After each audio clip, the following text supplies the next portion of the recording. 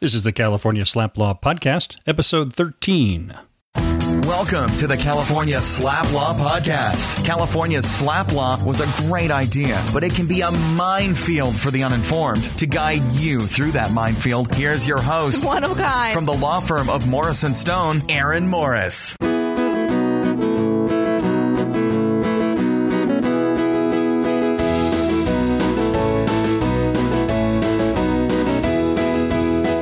Welcome to the 13th episode of the California SLAPP Law Podcast. Should I have skipped episode 13, like buildings that don't have a 13th floor? Well, anyway, I'm Aaron Morris, a partner with the Southern California law firm of Morris & Stone. We are a boutique law firm with a primary emphasis on First Amendment and media law, defamation, and of course, anti-SLAPP motions.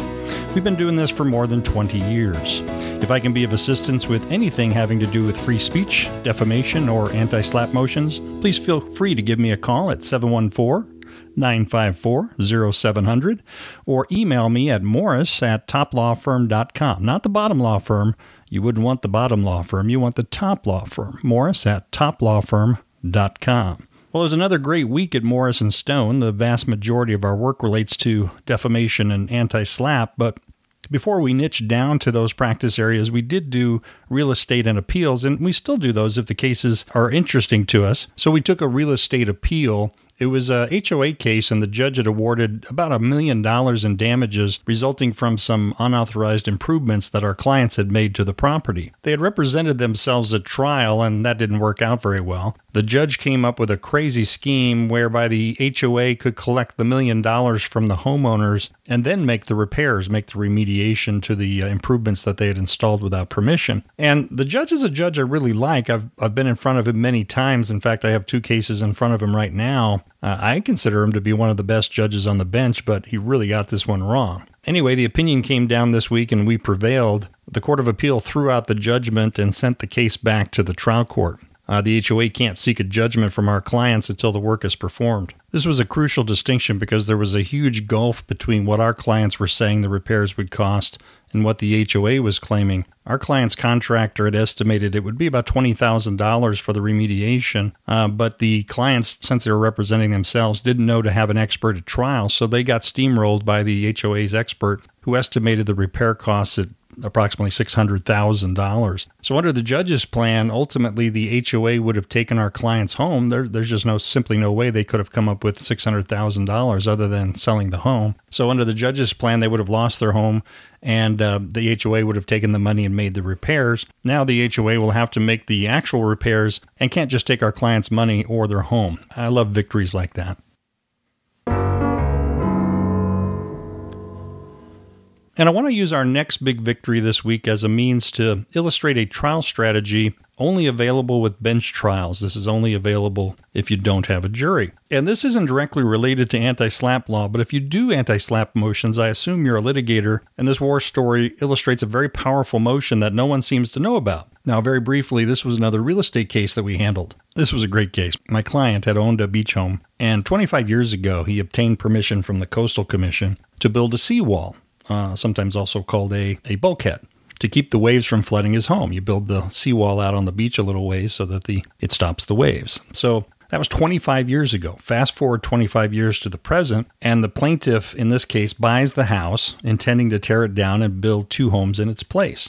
So he bought my client's home for $5 million, and he testified that he anticipated the 2 homes that he was going to build would sell for $5 million each, basically doubling his money after you deduct the costs of construction. So not a bad day's work. Now, as part of the sale, my client made the standard disclosures, and he said that he was not aware of any permit issues.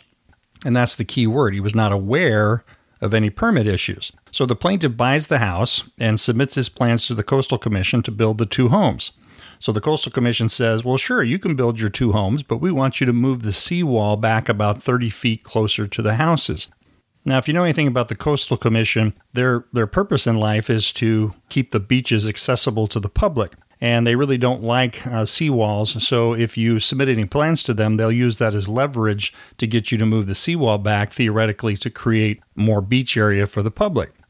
Now, in this case, the plaintiff really can't move the wall back 30 feet. It would really interfere with the plans he had for the 2 houses. So he got into a big fight with the Coastal Commission. And during that fight, the Coastal Commission determined that the seawall my client had built 25 years earlier was about 6 feet closer to the ocean than what the permit had required. At least that's the conclusion the Coastal Commission came up with. We never agreed with that conclusion. But the Coastal Commission did. They decided it was 6 feet closer to the ocean than it was supposed to be, and they thus deemed the seawall to be unpermitted. You didn't build it the way we wanted you to build it. You didn't build it in the location where we wanted you to build it, I should say. So as far as we're concerned, you never got a permit for it. And they used that, the fact that this seawall was quote-unquote unpermitted, as leverage against the plaintiff to try to get him to move the seawall back. Now, in the end, the Coastal Commission relented and let the plaintiff leave the seawall where it was. He let the plaintiff build the 2 homes. No harm, no foul. Everybody's happy. Life is good.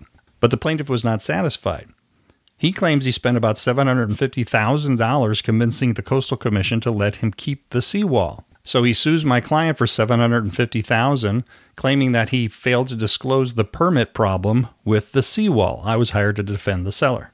So the plaintiff sued for fraud and negligent misrepresentation. Plaintiff had requested a jury, but at the last second waived the jury. Now, I liked the judge we had in this case, so I went along with that and stipulated to a bench trial. And by the way, I'm sure you know this, but even if you waive jury and post no fees, if the other side requests a jury and then waives the jury at the last minute, you can pick up the jury. But here I thought the case primarily involved legal issues, so I was fine with letting a judge decide. Now, my client had represented only that he was not aware of any permit issues. And during my opening statement, I had stressed to the court that the case would come down to that one word, aware. The case would not turn on whether there was a permit issue, but rather whether my client was aware of that permit issue. So plaintiff put all his witnesses and documentary evidence on, and then he rested. In my never-to-be humble opinion, he had not presented any evidence that would tend to show that my client was aware of the permit issue. So what type of motion should I bring to challenge the sufficiency of his evidence? At this point of the trial, everyone seems to think in terms of either a motion for directed verdict or a motion for non-suit. But there's a third motion, and that's a motion for judgment. A party may move for judgment in his or her favor after the opposing party has completed presentation of evidence in a non-jury trial. The judge, sitting as a trier of fact, may weigh the evidence and order judgment in favor of the moving party. That's what makes this motion so powerful. The judge can weigh the evidence. If the plaintiff rests and you proceed with your evidence, you may end up actually filling in some of the holes in his case. With a motion for judgment, you can force the judge to look at the evidence at that point in time at the conclusion of the plaintiff's case. You're forcing the judge to decide the case at the midway point. In my case, the plaintiff had not presented any evidence that my client was aware of any permit issue. My client testified that he had hired a contractor to perform the work. The contractor obtained all necessary permits, including one from the Coastal Commission. The seawall lined up with all the other seawalls in the area, and the city signed off on the construction after it was completed. The Coastal Commission doesn't have a sign-off process. They rely on the local government to do that, to do the inspection. So my client had absolutely no reason to believe the seawall was not constructed in the correct location. So I threw the gauntlet. There was absolutely no evidence that my client was aware there was a permit issue. So I said, decide it now, Judge. Well, did I win? Well, I already said this was a victory, so I think you know how the story will end, but let's talk about the other motions just briefly. First, there's a motion for non-suit. A motion for non-suit is governed by Code of Civil Procedure Section 581C, which states, only after and not before the plaintiff has completed his or her opening statement or after presentation of his or her evidence in a trial by jury, the defendant, without waiving his or her right to offer evidence in the event the motion is not granted, may move for a judgment of non-suit. You can bring a motion for non-suit in a jury trial, and you can bring a motion for non-suit in a bench trial, but in the case of a bench trial, you can only bring a motion for non-suit at the close of plaintiff's opening statement. Let me say that again.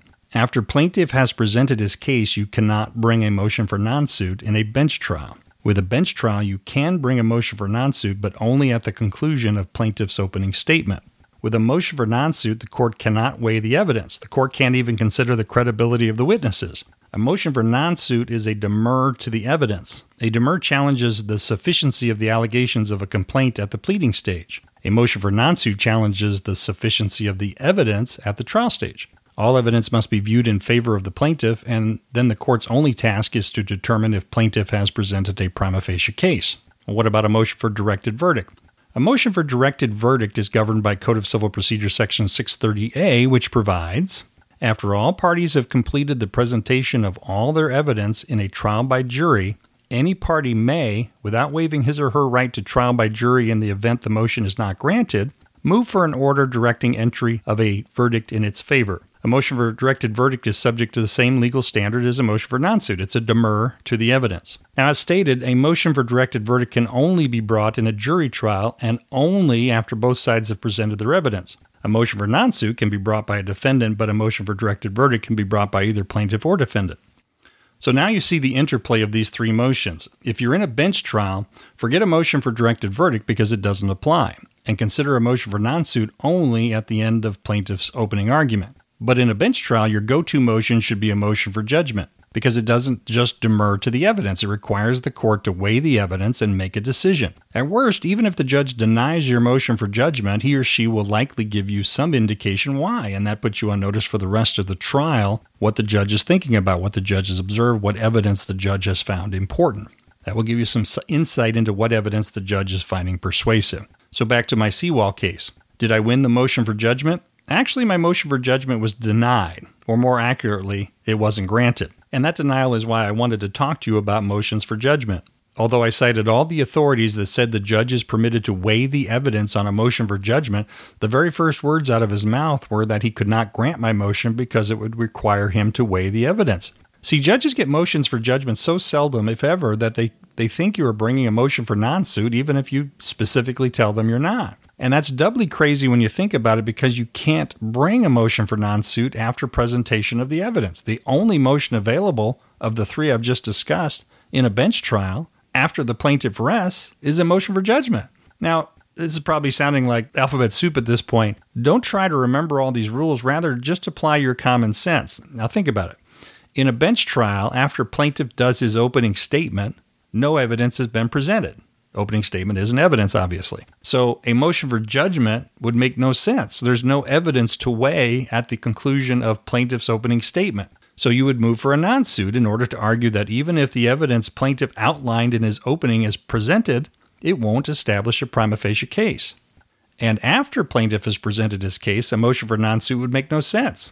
And that's why it isn't permitted. At that point, the judge has seen all of the plaintiff's evidence, so why would you go back and demur to that evidence? The judge has the evidence, so you ask him or her, with a motion for judgment, to decide the case based on that evidence. Make sense?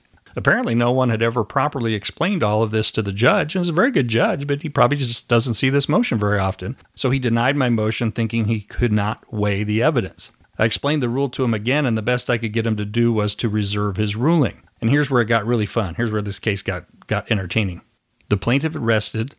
I'd done my motion for judgment. The court had taken it under advisement, reserving his ruling. And so he asked me to call my first witness.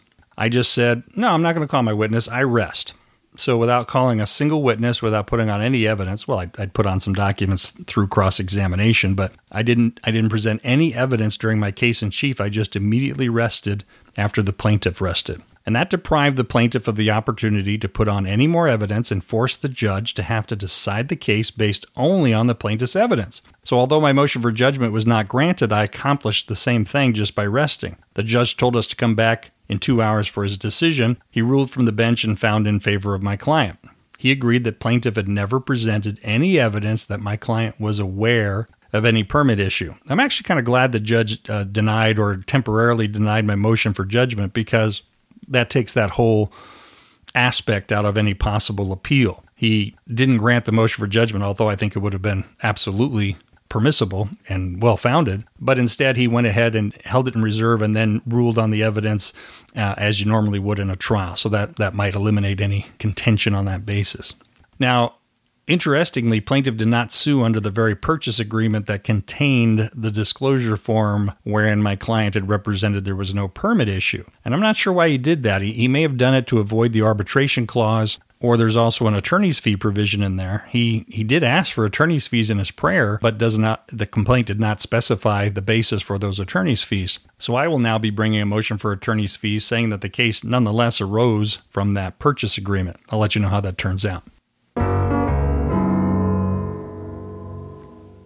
I hope you found that discussion of the various trial motions useful, but now let's turn to a couple of anti-SLAPP cases that caught my eye this week. So the first was McKayeff versus Trump University. McKayeff versus Trump University. A ruling came down on that case on April 20th of 2015. And if the name sounds familiar, it's because I previously discussed the case back in episode 7 when McKayef brought an anti-SLAPP motion. Today, I want to talk about the attorney fees awarded to McKayef for the anti-SLAPP motion. First, a little law. I previously discussed a case here where I was brought in to fight a motion for attorney's fees. The client had filed a defamation claim that was thrown out on an anti-SLAPP motion, and the defendant was seeking $100,000 in fees, and I was hired to challenge the amount of those fees. I successfully persuaded the court to reduce the fees to $50,000. I got him to knock half the amount off. I go up for the hearing in Los Angeles, and I don't know why Los Angeles doesn't publish its tentative ruling, so you don't know what the tentative ruling is going to be until you show up in court. But I walked into the courtroom. There was a tentative ruling waiting. I looked at the tentative ruling and saw that the judge had knocked the $50,000 off based on my papers. And so when it came time to argue the motion, I said to the judge, listen, I can see that you've really given this some attention. I appreciate that you've gone through. I appreciate that you've knocked 50% of the bill off, but I think I'd be remiss if I did not remind the court that where a party pads their bill, the attorney's fees can be denied altogether. And the judge looked at me shocked and said, pad the bill? I didn't see any padding of the bill.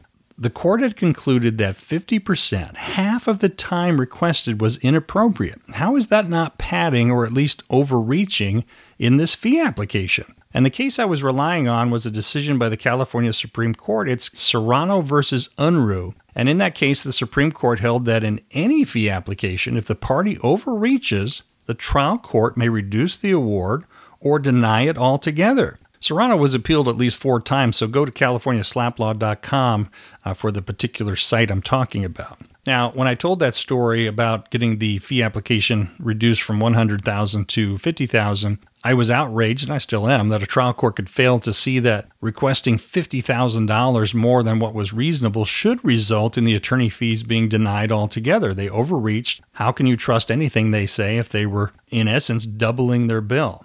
But wait till you hear what happened in McKayef. McKayef sued Trump University saying its classes were worthless. Trump University countersued, claiming defamation. McKayef brought an anti-SLAPP motion to the countersuit, and the district court denied the anti-SLAPP motion, but the denial was reversed on appeal.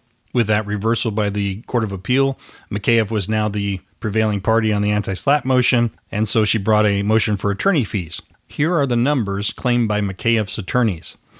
They said they'd spent 2,226 hours working on the anti-SLAPP motion and the appeal. They charged $250 to $440 per hour for the associates that worked on the motion and appeal, and $600 to $825 per hour for the partners. All told, they requested $1.3 million in attorney's fees and costs. Trump University fought the fee application, and the trial court agreed that the fee application was way too high and knocked $543,000 off the bill, reducing it to a paltry $790,000. So the fee application was reduced, but there was no consequence for overstating the fee application by more than $500,000. How can there be no consequence for overstating your fee application by that much? And think about the time McKayef's attorneys said they spent on the case. I always think in terms of man months, man weeks, man years, and this is one of the ways I argue these cases to the court when I'm hired as an expert. Most firms, if you're working at a big firm, you might find what I'm going to say entertaining, but the reality is most firms require their associates to bill about 160 hours per month or about 1,900 hours per year. Now, I realize that a number of attorneys worked on this case, but I like to bring it down to the concept of a single attorney.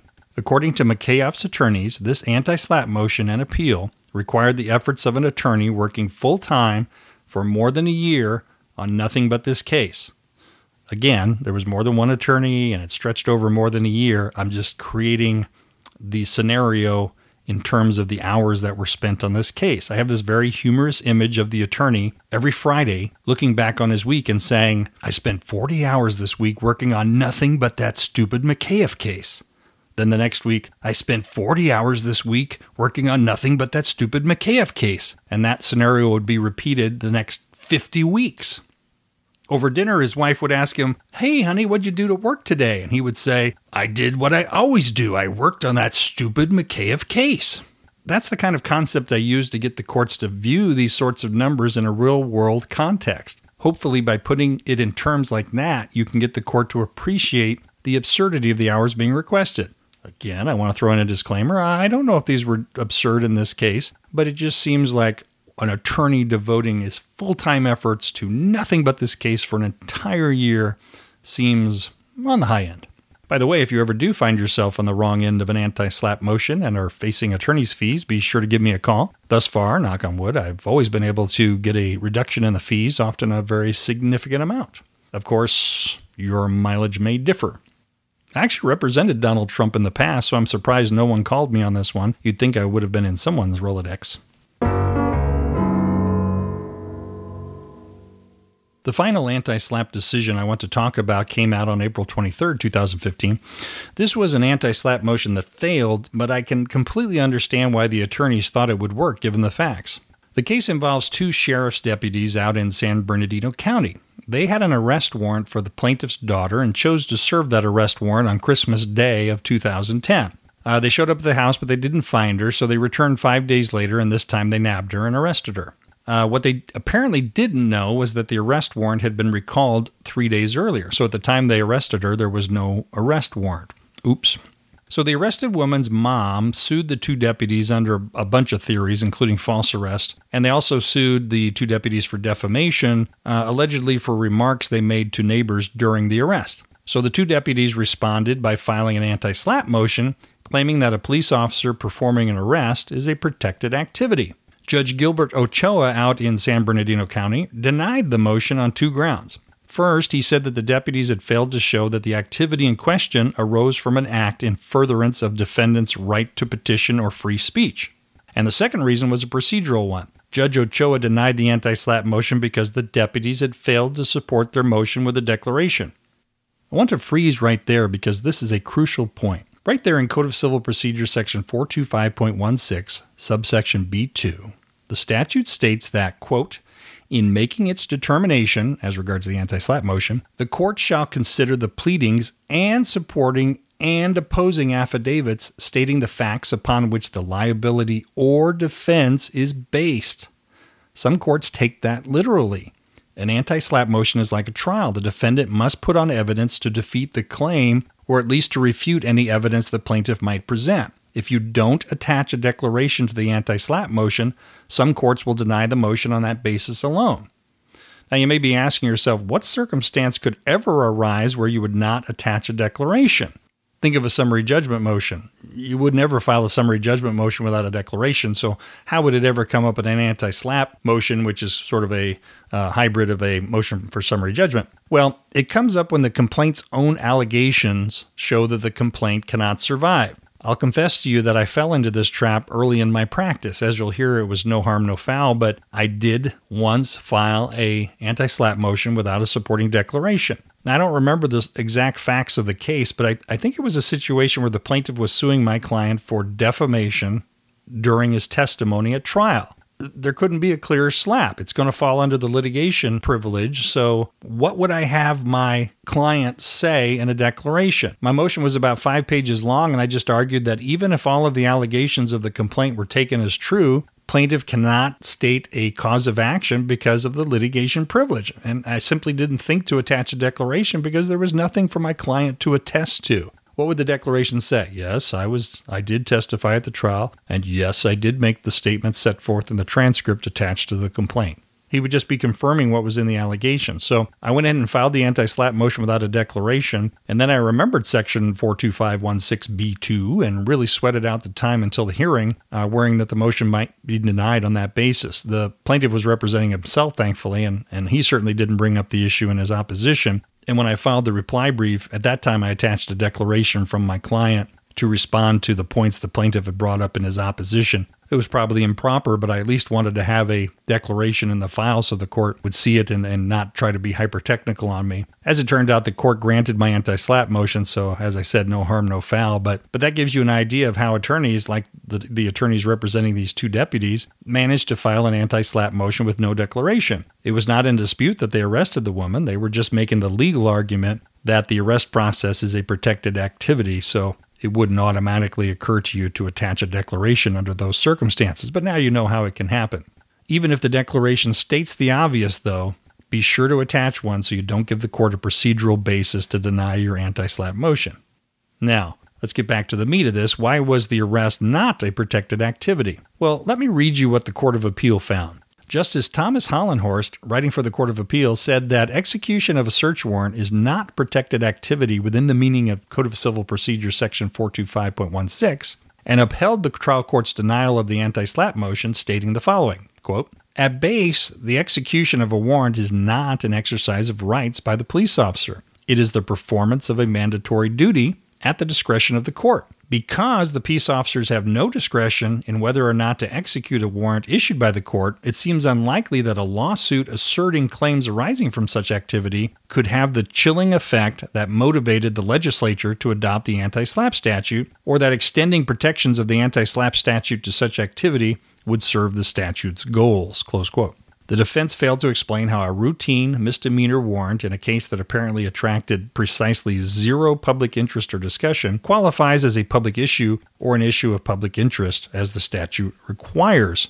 With all that said, here's why I can understand that the attorneys representing the deputies might think this was a SLAPP that they could successfully defeat with an anti-SLAPP motion. They cited to a case called Kemps versus Beshwaite. Kemps versus Beshwaite. The facts of the case are pretty convoluted, but here's basically what happened. It was a criminal action, and the defense counsel had obtained a subpoena for a witness, Kemps, to appear at the criminal trial. Kemps failed to appear, so the defense attorney requested an arrest warrant. Kemps was arrested and was made to appear at trial. Kemps said he never received a subpoena and sued the defense attorney for abuse of process and infliction of emotional distress. The defense attorney filed an anti-SLAPP motion, which was granted. The court in Kemps v. Beshwaite found that obtaining a bench warrant falls under the litigation privilege, so the anti-SLAPP motion was properly granted. It's kind of a no-brainer. If defense attorneys could be found civilly liable for requesting a bench warrant when a witness fails to appear, or even to have to go through litigation, it would certainly chill their ability to represent their clients. So, no doubt, when the attorneys representing the deputies in the case we're discussing were presented with a case where the deputies were sued for effectuating the same said bench warrant, clearly they thought that would be covered under the litigation privilege. The difference, though, according to the Court of Appeal, was the chilling effect. In Kemp, the defense attorney decides to seek the bench warrant. If you subject a defense attorney to liability, it will have a chilling effect. But in the case of the deputies, they have no discretion. You can chill their desire to do this all you want, but the fact is they still have to do it. They're just carrying out their duties.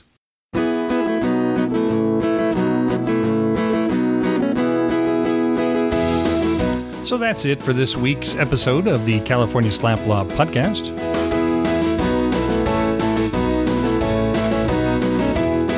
We covered 2 recent SLAPP cases and perhaps introduced you to a new trial motion for use in bench trials, or at least reminded you of its existence.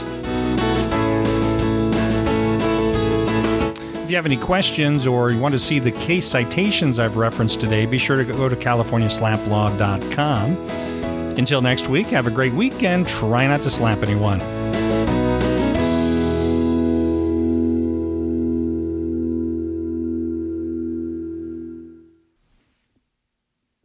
Talking about the case in San Bernardino reminded me of one of my early anti-SLAPP motions. It's the only one I've ever lost that I remember. It involved an online review about an attorney. Quite simply, my client wasn't happy with the services his attorney had performed, so he gave him a bad review online. But the review was very even-handed and certainly was not defamatory by any stretch of the imagination. But a number of other people had written bad reviews about the attorney, and some of those did cross the line into defamation. So the attorney got it into his head that my client had posted all the reviews and sued for defamation on that basis.